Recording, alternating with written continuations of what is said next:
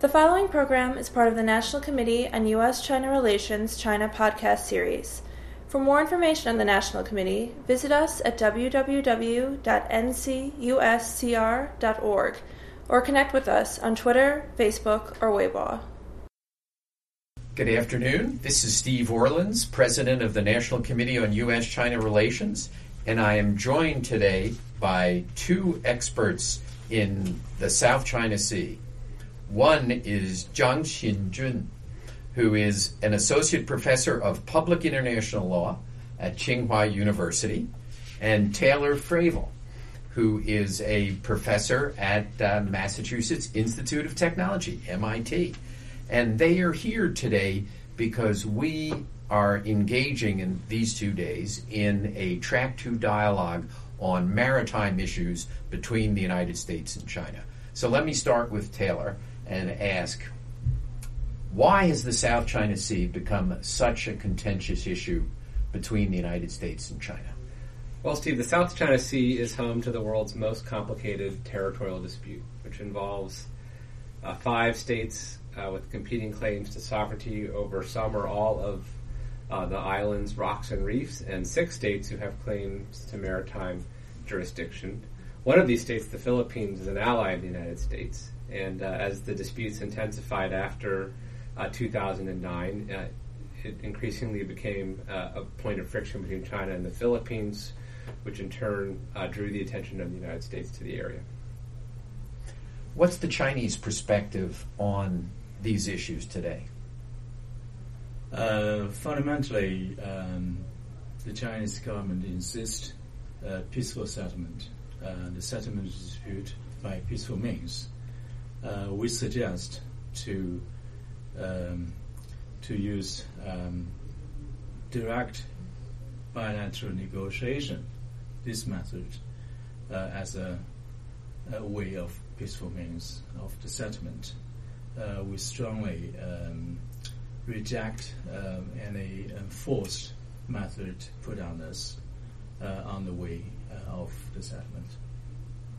In about 14 days, we're going to see a judgment from the United Nations Law of the Sea Tribunal, which I guess it's been about 3 years since the Philippines filed its arbitral case against China. How is China going to respond to that decision?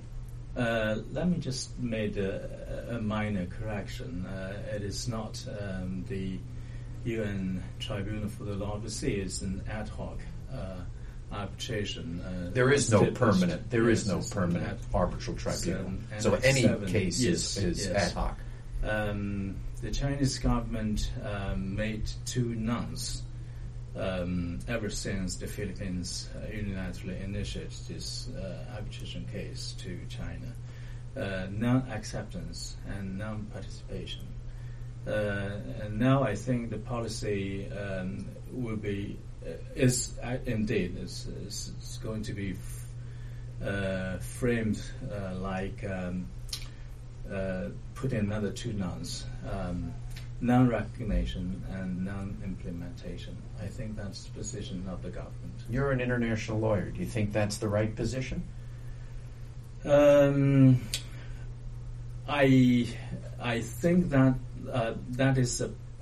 there's a political decision made by balancing various kinds of factors, including legal factors. Personally, I believe that the tribunal manifestly does not have jurisdiction, and therefore, personally, I support the government of China. And why do they not have jurisdiction? That will be a long story. Let me just put it very shortly. There's fundamentally 3 points. The first is the real dispute of the arbitration that initiated by Philippines, as those concerning territory dispute. So the essence is territory dispute. But the jurisdiction of the court is only to cover the dispute concerning interpretation or application of the convention, while as we see, this Law of the Sea Convention has nothing to do with territory dispute. So territory dispute is obviously outside the jurisdiction of the courts. This is point one. Point two is some of the submissions involves delimitation, and delimitation, although it is indeed a dispute concerning interpretation or application of the convention, but the convention itself avail party states to issue a statement to exclude the reservation to their accession. It's reservations similar. This Article 298. And third, there is also a precondition before the compulsory judicial settlement. That is also prescribed by the convention itself. Fundamentally, it will ask the parties to go to negotiation first. In the Chinese view, that the Philippines never talked with us on these submissions, on these disputes submitted. These 3 points. Taylor, South China Seas is kind of far. Most Americans probably couldn't tell you where it is. Do we have a dog in this fight? And if so, what is that dog? Well, hopefully most Americans would conclude that it's south of China. Maybe. Certainly the U.S. has a number of interests, I think, in the South China Sea. The first, as I mentioned before, is the credibility of U.S. alliance commitments. Now, Americans may dispute the importance of credibility in our alliance commitments, but I think it's certainly a factor that the current United States government has stressed. More generally... our alliance commitments, why does this relate to our alliance commitments? Because the Philippines is a treaty ally of the United States. Does the treaty cover these disputed the treaty does not, rocks and islands and reefs? No, thankfully the treaty excludes the territories claimed by the Philippines, or the situation would be even worse.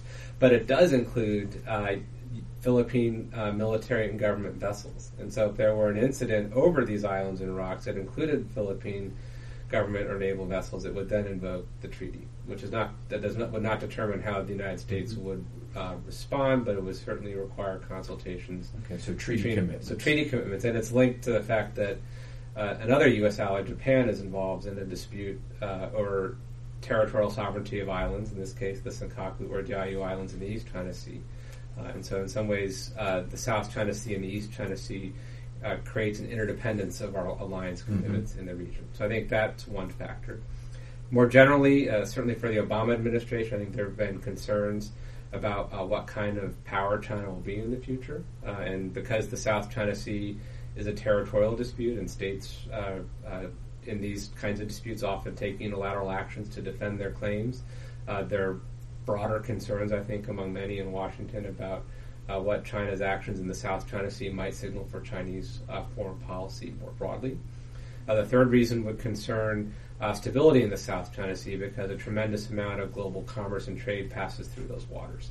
And although China's position is that it has no interest and supports freedom of navigation with respect to commercial traffic in the South China Sea, instability in the South China Sea could nevertheless impact even commercial traffic, and thus would have negative consequences for the economies of states in the region, as well as for the United States, which depends on trade that passes through the South China Sea.